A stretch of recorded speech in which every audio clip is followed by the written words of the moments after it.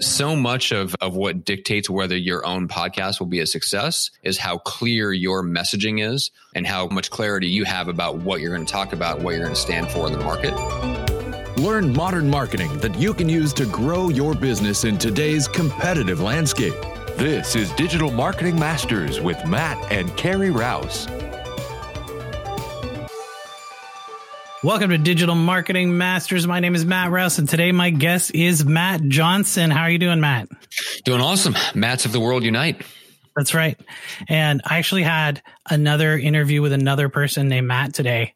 So this is like my 3 Matt day. So this is a glorious banner day for you. I know it is. It's glorious. Yeah.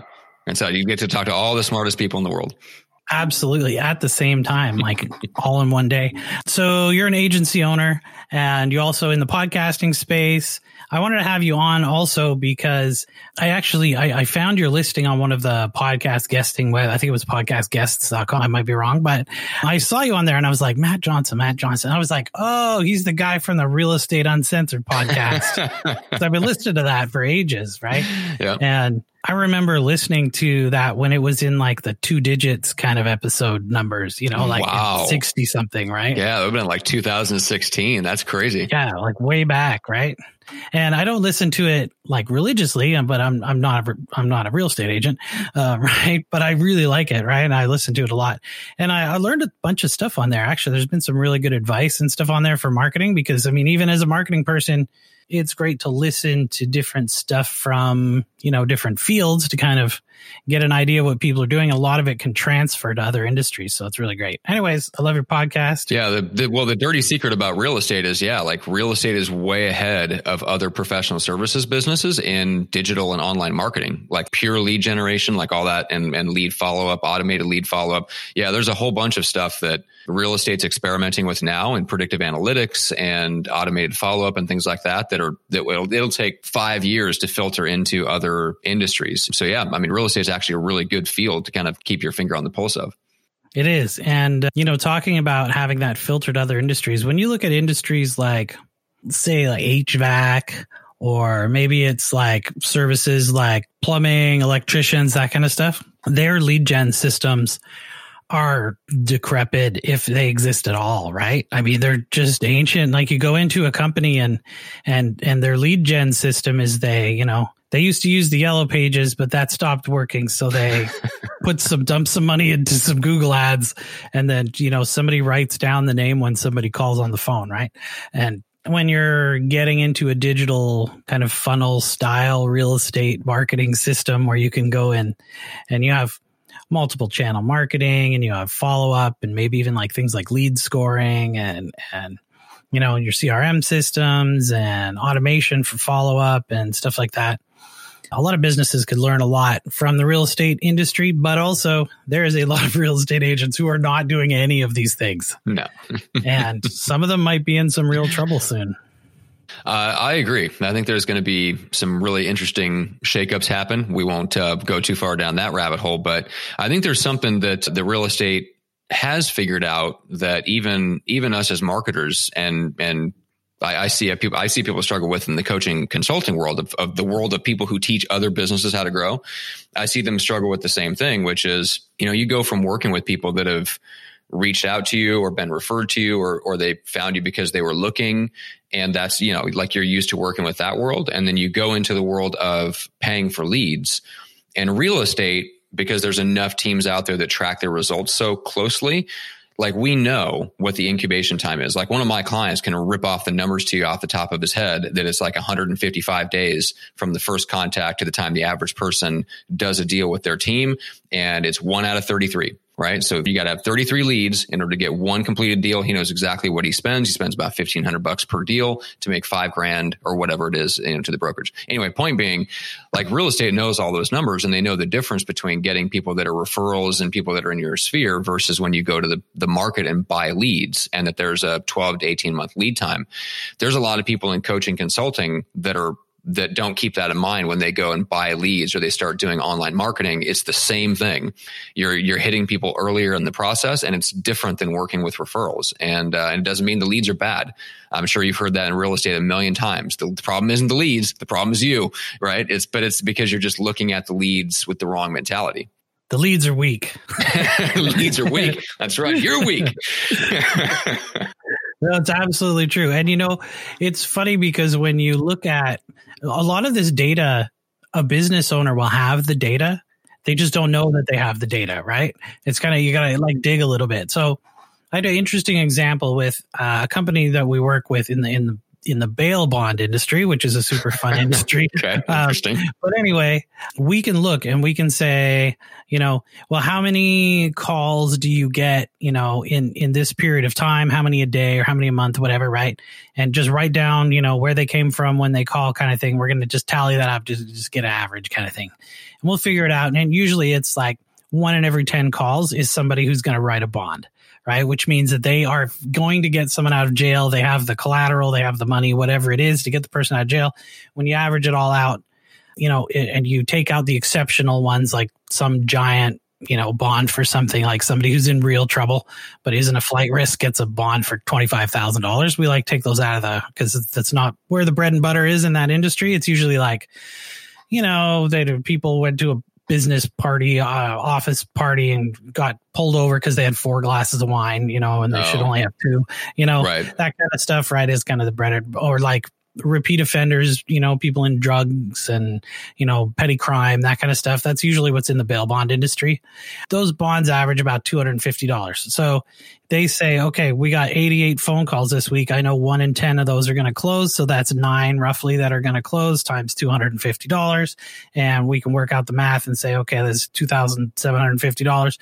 And, we spent $1,000 on ads that week. So we tripled their money basically. Right. And those kind of numbers are easy to do with just write down who called and where they came from. Right. You don't have to, reinvent the wheel to do it, So I wanted to ask you a little bit more about what it is that you do and like who you work with and that kind of stuff. And then we can get in because I do have a couple other questions too. Cool. So short story is we launch and produce podcasts mostly for coaches, consultants, speaker, author types. We do work with a bunch of people in real estate. We were talking about that before we hit record. Mortgage, professional services, financial services. And our typical client is someone that's built, like a really good, probably 7-figure professional services business, and then turns around and realizes like, hey, I want to make an impact. So how can I get into teaching people how to do what I've done? And so then they'll, in the course of thinking about, well, how do I get coaching clients or how do I do more consulting or speak on stages? They stumble on the idea of launching a podcast and they get into my world. So yeah, that's who we are, what we do. We only sell the one thing to one type of person, which is always helpful. And a direct result of that is that the agency takes me about 4 to 5 hours a week to manage and run, leaving the rest of my time to do fun stuff like this, have conversations with people, work on my other marketing systems. And, I ended up having the time to write the book because of that, and makes a huge difference. So yeah, all comes from what we do and just serving one type of person, selling them one type of thing. Sure. And why don't you tell me about your book? The book. All right. So it's called Micro Famous, Become Famously Influential to the Right People. And as an agency owner, I wrote it because I wanted more ideal clients. If you're on the receiving end and you're in that coaching consulting space, like the problem that you're running up against, which I think we all do, is that like organic reach on social media is dropping long term. But paid traffic is not something you can just turn the faucet on and it's going to work and be profitable. That it takes time, takes, experimentation, or you just flat out got to hire an agency to do it for you. So like a lot of people that I know are like in that, they're like caught between a rock and a hard place where, another Facebook post is only going to reach the same 100 people anyway. So they're looking, okay, well, that means I got to open up the wallet and go big on paid ads. And I got to make like a 6 to 12 month commitment to make that work. And that's true. Like you do have to make that commitment. And they're going, well, I don't want to do either of those things. And I don't want to feel guilty for not doing Gary V's, spend 10 hours a day on Instagram, messaging everyone under the sun. And so they're just caught between a rock and a hard place. And from being in podcasting, I watched podcasting do a really great job of building coaching, consulting businesses from scratch. And I'm like, this is something that people don't know about. They don't know that the strategy is out there, and not just podcasting in general, but the book is about a complete roadmap to go from, what do you say? How is your thought leadership business positioned? Who is your ideal client? To then, how do you talk about it on podcasts when you get interviewed? How do you then start a podcast that drives home your message to the market so that you're positioned the right way? How do you then take small chunks of those interviews and content and put them out on social media so you're not actively spending all your time creating content? You can actually spend more time talking to people, which is where actual leads come from. And so it's that whole roadmap that I was trying to get my clients to see the bigger picture on. Like my agency does one piece, but when it's put into that roadmap, like a podcast does amazingly well for the right people. So anyway, that's the core premise. And that's kind of why I wrote the book. Right. 100% agree with you about podcasts. Let me tell you from my experience of doing this podcast for almost 2 years now, that we did not do this the right way to do that. Why do you say that? So our podcast has been put together around the idea of me finding people I'm interested in talking to. Right. That's pretty much the whole premise. Right. But, it turns out that a lot of other people are interested in talking to the same people that I want to talk to. So, I mean, it's good in that aspect. No one has listened to our podcast, contacted our agency and said, hey, can you do some work for us? Right. But that's also really not what I kind of designed it for. There is kind of a lead generation piece to it, but it's usually someone like you will know someone who needs something that my agency does. And that's where we make money on the back end. And I don't even know if we honestly make money on it. I think this is definitely a cost. But from going out and being on other podcasts, though, we definitely generate leads from doing that. So I've been on several other podcasts and we're ramping that system up right now, but you got to have a system. Oh, absolutely. Yeah. Like when I first started to kind of think about getting featured more often, I made the same mistake probably everybody does, which is like, I'm like, oh, that's no big deal. Like I host podcasts. Like I know how to write a good pitch email. I know what I'm looking for. I'll just research and I'll identify one podcast a day and I'll send them a pitch email. Super easy. Like there's other areas of the business where I'm really good at just doing something every day, just relentlessly and day in, day out. Didn't work for me. Not with the podcast outreach. It's just enough. And it feels like it shouldn't be on the front burner. It kind of always gets put to the back burner for some reason. There's just some weird thing about it because it doesn't give us like an immediate payoff. That I did what everybody else did. I kept putting it on the back burner, and the next thing you know, a month had gone by, and I hadn't pitched myself on a single podcast. And I'm like, all right, well this aggression shall not stand. Like I can't have this. Fortunately, I had a team. I had good people, smart, capable people. And so I said, okay, well, what if I put a system together where I didn't have to do any of the pitching myself? I gave them the tools, the systems, and the templates so that they could pitch me, get me scheduled, and I just show up and do the podcast interview. And so I worked on that for a good 3 or 4 or 5 months. It worked really well. Started giving it to my clients. It worked well for them. And then, and eventually turned that into a course that we sell kind of to the people that aren't ready for our agency. Mostly, we get plenty of people that come in that, they should start a podcast a year from now, 6 months from now. And those are the people that we say like, hey, well, here's how we recommend that you get started. Go check out this program called the Fast Track and just go out there and start getting featured. And don't pitch yourself, have somebody else do it. All the training is inside the program. It's got all the templates and all the tools and stuff. And so like my agency is kind of going down the same path that yours is, which is I don't always want to do 100% done for you services. I want to set myself up for the future to do more strategy and selling courses and things like that. So this is our first like foray into that, setting ourselves up to potentially make that shift later if I choose. I still enjoy the done for you service world, and I don't have any plans to leave that anytime soon, but I do want to start positioning myself in the market as someone who is an authority on more than just doing work for you.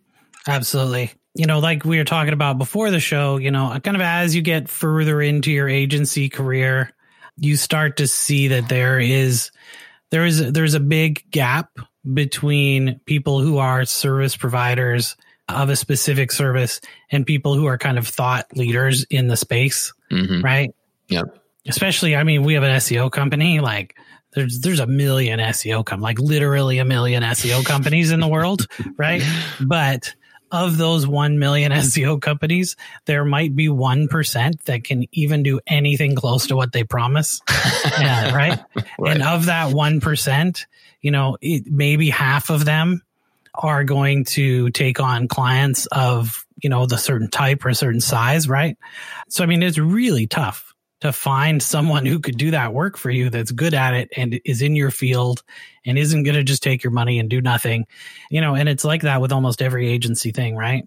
But once you get into the theory behind how marketing actually works and how to generate attention and understanding how all these technologies and stuff work together, it takes years, right?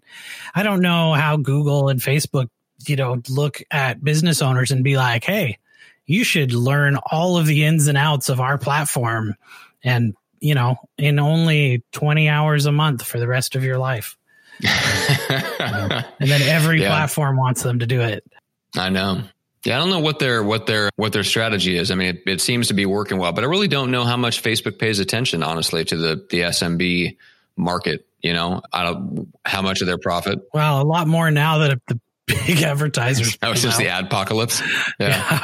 Yeah, but I don't know what their game is. Everybody's like, oh my God, all these giant companies are leaving Facebook. And I was like, yes. Yeah. What do you mean? 10% of them left? Now my ad cost dropped 10%. That's weird. Yeah. What did you see that last for very long? Did the ad cost stay down for very long? I'd say they're still down. I mean, stuff that works in the Facebook ad world right now is a little bit different than stuff that was working even a couple months ago. It's kind of taken a real shift away from like the kind of serious tone advertising has really tanked.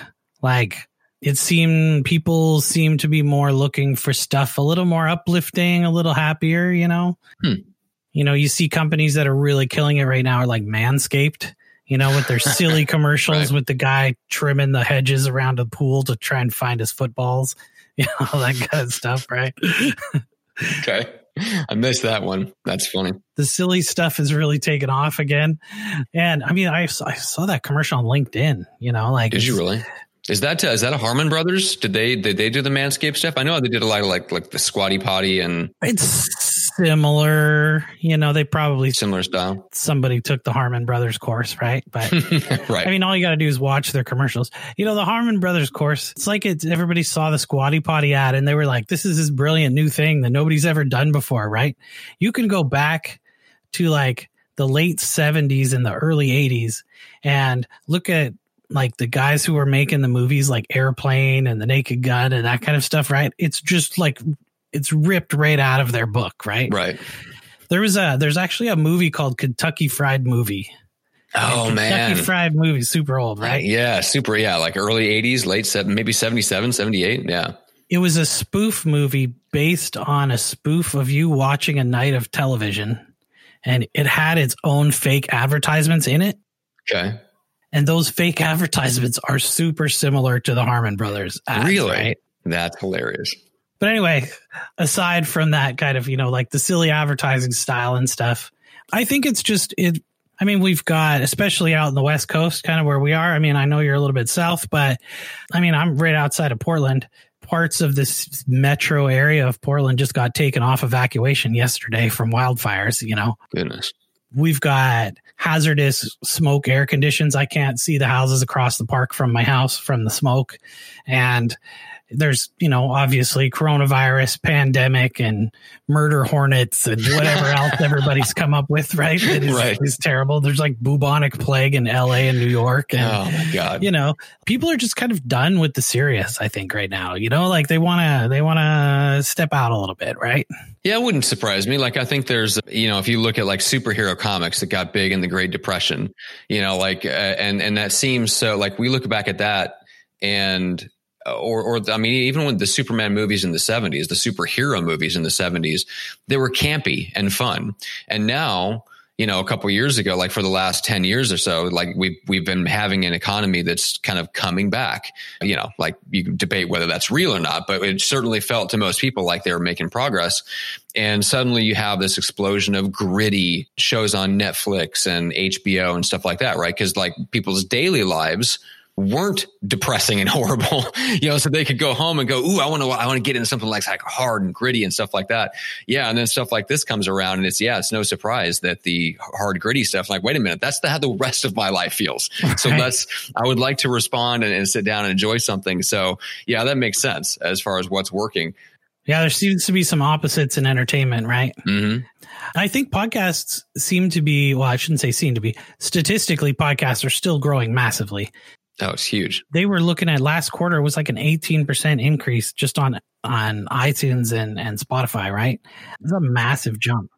Yeah, I think we went from like a couple years ago, there were 500,000 podcasts on iTunes. And then the next thing you know, I turned like sometime last year, a top 900,000, and now it's over 1 million. Like there was 100,000 new podcasts added sometime in the last 8 to 10 months or something like that.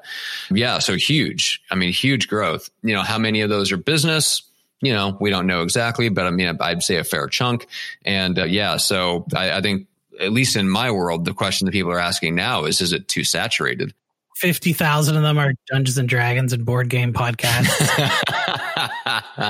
And another 25,000 are Black Lives Matter related podcasts. Yeah. And then, you know, the rest that are like various topics and business. I think it's kind of like real estate agents, right? You know, there's 200,000 new agents every year, but 200,000 drop out after the first year or two, right? Yes. So you only get like maybe the top 50% of those past 2 years. Oh yeah. And podcasting will be even worse. Even less, yeah. Most people won't make it a month or two when you do it on your own. You know, if you've got, I mean, some people I know have really good systems or they run an agency and they can have their team do it, whatever. But yeah, most people are not going to make it past a couple months in, or they'll burn themselves out. They'll record like 25 interviews in 3 weeks and they'll go, holy cow, this is a lot of work. Well, yeah, don't record 25 interviews in 3 weeks. So yeah, there's people will make a lot of mistakes, and there'll be podcasts out there that are still on the new and noteworthy that haven't released an episode in 6 months, you know, stuff like that. You know, we've seen that happen before. But yeah, at the end of the day, I mean, it's kind of like the wild, wild west, but I love those market segments because really it's about the cream rising to the top. Just be one of the best. That's all it takes. So there's low barrier to entry and you've got lots of competition. Great. 99% of them are going to drop like flies over the first couple months and their podcast won't get any traction. So yeah, I mean, to me, it's still more opportunity for the people that have something unique to say. But I think it does create a situation, I talk about this in the book, where you've got to have a really clear and compelling idea that your show is based around, that your business is based around, like everything has to be based around that, because then that's what cuts through all this noise, because the noise is not going away. The noise is not going to shrink. You know, we saw what happened when we essentially shut down the world. Guess what? People spent more time on Facebook and Instagram and they listened to more podcasts and people launched more podcasts, you know, so you can shut the world down. And what happens is we end up creating more online content. So it's not going to get, the noise isn't getting any quieter. Like I say, almost every episode, the internet is full of garbage. Yes. Almost all of it is crap. And then there's like 10% that's, I would say, worthwhile to someone. Like if you think of it as one person, you were never going to get through even 1% of the internet in your entire life, right? I mean, it's such a tiny amount compared to what's actually out there. And you know, most people don't even consider all of the content that's in other languages and other countries and stuff like that either, right? But still, there's tons of crap on that. There's also tons of crap in the podcast world, and a lot of that, no one's ever going to listen to it. It's kind of like the iTunes store, right? Over half of the songs in the iTunes store have never sold more than one copy. Really? More than half? Wow, that's crazy. And it's like more than half of the books on Amazon have never sold more than 2 copies. That's insane. The long tail is so long because you have infinite shelf space. So there could be an infinite number of podcasts. There's no reason that we can't have 1 million podcasts. To me seems like almost none, because how many blogs are there in the world, right? I was thinking about that too, because I had to look up the stat for this, because I think there's like 150 million WordPress blogs. Yeah, at least. And that's probably just in English. Yeah, maybe. Yeah, there's lots more space. And, you know, think about how many TV networks are there, right? How many are there cable television? How many OTT networks are there? How many like OTTs like your Netflix and all that kind of stuff, right? Oh, okay. Hulu, whatever. And then you got satellite TV stations. Then you got digital, antenna, whatever. I don't even know what they call those anymore. If you take all of those and then each one of them has 300-400 channels, at least sometimes more than 1,000 channels. Okay. And each one of those has to have shows on 24 hours a day. Right. So how many shows is that? Yeah. I don't even know. Right. That's how many podcasts you can have. And if podcasting, it's like email marketing. If you could do it consistently, show up and consistently deliver whatever you promise to give people from day one when they listen to it or when they read your email, you will make it in podcasting. Yep. Yeah. 100%. As long as you have a good system. And the system is so important. And I know this for a fact because we started without a system. We started doing it and I hadn't released it yet. We were recording episodes and I went back and listened to them and I was like, this is garbage. It's taking me all fucking day to do this.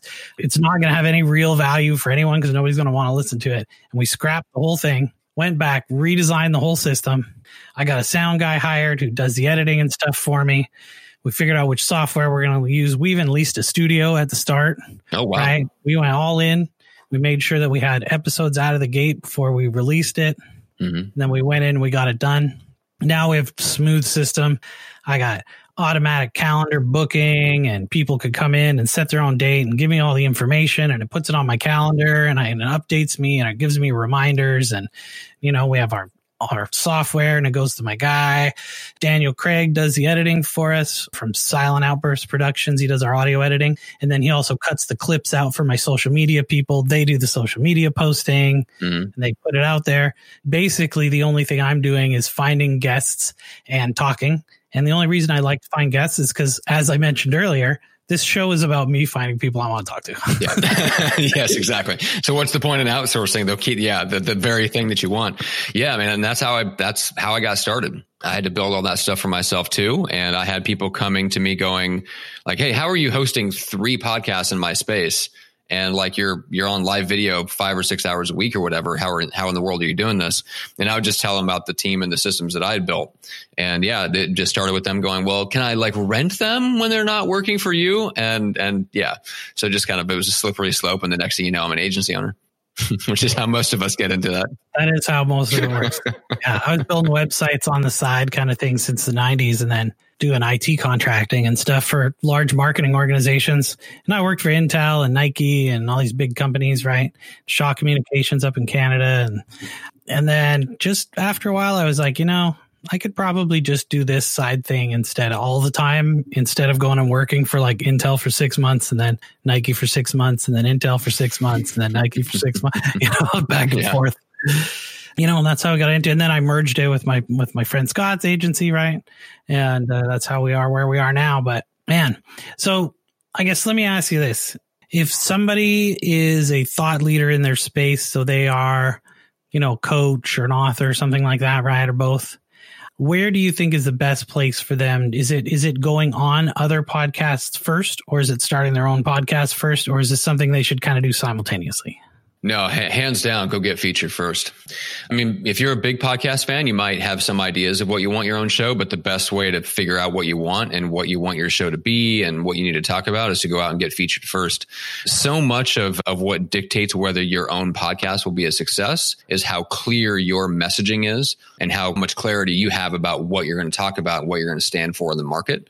Like the thing that slows down podcasts from taking off is just we end up confusing people. They don't know what the show is really about. They don't know what kind of point of view we're trying to get across. They don't really know what the point of the podcast is. And so they may like certain things. They may like us. They may like some of the conversations, but they really don't. We're not changing beliefs. We're not creating, true believers. We're not creating a tribe or anything around our podcast. And so just kind of like, it's there, kind of grows sluggishly and stuff like that. But that starts way upstream. It starts with what's your message, what's your position in the market, just the marketing fundamentals. And it's a lot easier to go out and straighten all that stuff out and get clarity around those things when you're getting featured, because you can just scale that up and down with your schedule. And it's a lot more fun to show up and just get interviewed and see kind of what resonates with people, what gets the host's attention, what gets people reaching out when they reach out to say they enjoyed your episode, what did they comment on? Those are the kind of those little indicators that you can use to find what is your clear and compelling idea, what is your message that you're putting out there. Then once you identify that, then that's when I would say, great. Now you have an influx of people coming into your world. So you're reaching new people. You have a clear and compelling message that you want to get across. Now it's time to go launch your podcast. So I would tell most people to wait until they have those couple things. I mean, that's super advice. It is definitely easier to show up than it is to manage a podcast. I'll tell you that right out of the gate. So let me ask you this question. So you manage the Real Estate Uncensored podcast, and you have a couple other real estate related podcasts too, right? Mm-hmm. Do you want to mention those shows in case somebody wants to listen to those? So Team Building Podcast with my guy, Jeff Cohn. I co-hosted that for the first 2 years of that show. And then Level Up with Greg Harrelson, who is a beast. He runs a team, like a sub team within Century 21 that generates like $8 million a year in GCI. I mean, he's an absolute beast. So Level Up with Greg Harrelson, those are the ones that I launched and actually co-hosted for a time. And then of course we've launched a bunch of other real estate ones for people like Lars Hedenberg and Michael Hellickson with Club Wealth, Marky Lemons, who's a pro speaker to the NAR, and people like that. So nice. So like I was saying earlier, I listen to Real Estate Uncensored quite often. I also watch Beer and Calls on Facebook Live, Greg McDaniel, where he cold calls people while he's drinking, which is fantastic. What is it like to have to work with Greg McDaniel? Oh my God. I love that question. First of all, I love Greg, and Greg's one of my best friends. So it's great. He's a wild card. And as you know, we have a lot of inside jokes on the show. And so one of my favorite, things that will happen is like if I'm at an event or something like that, is people coming up and like dropping an inside joke from the show, like, "Hey, where's Julie and the 3 fat kids?" Like that kind of thing. So I would say for as much content as we put out, and the fact that we were live, by the way, one of the best benefits of having a co-host is if you're going to do a live show, like it's awesome to have a co-host, because then if the guest shows, it doesn't, like no shows is no big deal. You just proceed on and have a great conversation with somebody you enjoy anyway. So yeah, like the fact that we've been doing this for 5 years or something like that is insane to me. I think 4.5 or something like that. But he's one of my best friends. We have a blast on the show, but we disagree on a lot of stuff outside of that. But we have such a good relationship that on the show, we use that as an excuse to just give each other a hard time and throw shade at each other. And the audience seems to really enjoy that. I would say the drawback to that is that we're not selling necessarily coaching, consulting, and info products where we are both teaching the audience. We tried that. It didn't work so well because he and I disagree on so much, right? So if you're going to have a co-host on the show, you either have to stick with the parts where you guys have a united point of view and a belief system, or each of you sell different things. And so you each bring your own perspective and you say, "Hey, if you want Matt's stuff, go here. If you want Greg's stuff, go here." That's kind of what we do now. It's like, "Hey, if you want to get coached on prospecting by Greg, go reach out to Greg. If you want to get Matt's book, go over here." So we're not like, we're able to come and bring our own perspectives because we're not trying to sell something combined. We're selling separate things. So that's really just one of those things that we kind of stumbled around and figured out over the course of the first few years of the show. So when you guys are on the show, and I do hear you, I mean, you argue a little bit on the show, but it's really like kind of in fun kind of arguing and stuff. And I think that definitely helps. But you guys have a pretty big audience on that show, don't you? It's 1.5 million downloads total. We get 35 to 50,000 downloads a month or something like that. Yeah, that's how many we have total. Well, it's a competitive landscape out there. We've been at it for a long time. Yeah, no, actually, I think we're definitely getting up there now. Yeah, but we got some loyal listeners. Thank you guys for listening and sending me your messages and stuff. If somebody wants to reach out to you and they are, like you said, a coach, a real estate, or not necessarily a real estate agent, a coach or a trainer, author, that kind of thing, what's the best way for them to reach out to you to learn more? So getmicrofamous.com has links out to everything, book and podcasts and stuff like that. You can also just go straight to our production agency website if you're really interested in launching your own show, and that's pursuingresults.com. Okay. And I wanted to ask you one other thing kind of, in the last few minutes we have here. I've seen this, and there's not really a term, an industry term for it. So I've made one up. So someday you can quote me and say, "Hey, Matt came up with this term." Okay. I call it the podcast mill. It's like a puppy mill. Okay. Right? Where they have an automated system that goes in that you book on the calendar, which automatically sets it up. And then they'll have like 10 different people that they've hired out to be hosts. And you have a set 20 minutes or 15 minutes or whatever it is to make the show. And the guy who's interviewing you doesn't really know anything about your industry. He's just a person who interviews and asks the 4 questions that are on the piece of paper. Okay. Right. And so it'll be like, "So tell us who you are. How did you get into business? What's a challenge you had in your business? How can people get a hold of you? Thanks for being on the show," kind of thing. And they're pumping out, 20 podcasts a day kind of thing. Okay. What do you think of that whole mill style of podcasting? Do you think that generating that Gary V kind of, 50 pieces of content a day through podcast is is going to work? Or do you think that spending the time to curate your guests and, have longer conversations and stuff is going to work better in the long run? Well, authenticity wins. And so I think the thing that an approach like that really misses is the authenticity. And people can tell, especially now that there's so much selection and they can get shows that are authentic. Now people are savvy enough to recognize those interviews when they hear them, but that's just somebody reading questions off of paper. And nobody wants that. There's, if there was a land of no selection and that was their only choice, yeah, they'll listen, but that's not their only choice. They'll go listen to someone who has an engaging personality and has really deep, interesting conversations with people. Now, the attention spans, I think, are shrinking. I've been trying on my podcast to cut my conversation time down from 45 to 60 minutes down to more like 30 or 25, so we jump into the good stuff faster. Basically, I think we've been inundated with story-based podcasts, especially in the entrepreneur space, like tell me your story. And we've had so many of those for so many years that I've started just kind of jumping straight into the tactics, like, hey, let's get into what people can do. And then we'll kind of dig into your background along the way. That was one of the side effects actually of Real Estate Uncensored, because we've been live since day one. Like we were doing Google Hangouts and then we moved to Facebook and now we're on StreamYard. So we hit both. But I could see the view counts going up and down. And when we did that thing of hey, tell us what your background is and did the traditional story type episode, I watched the view counts go down.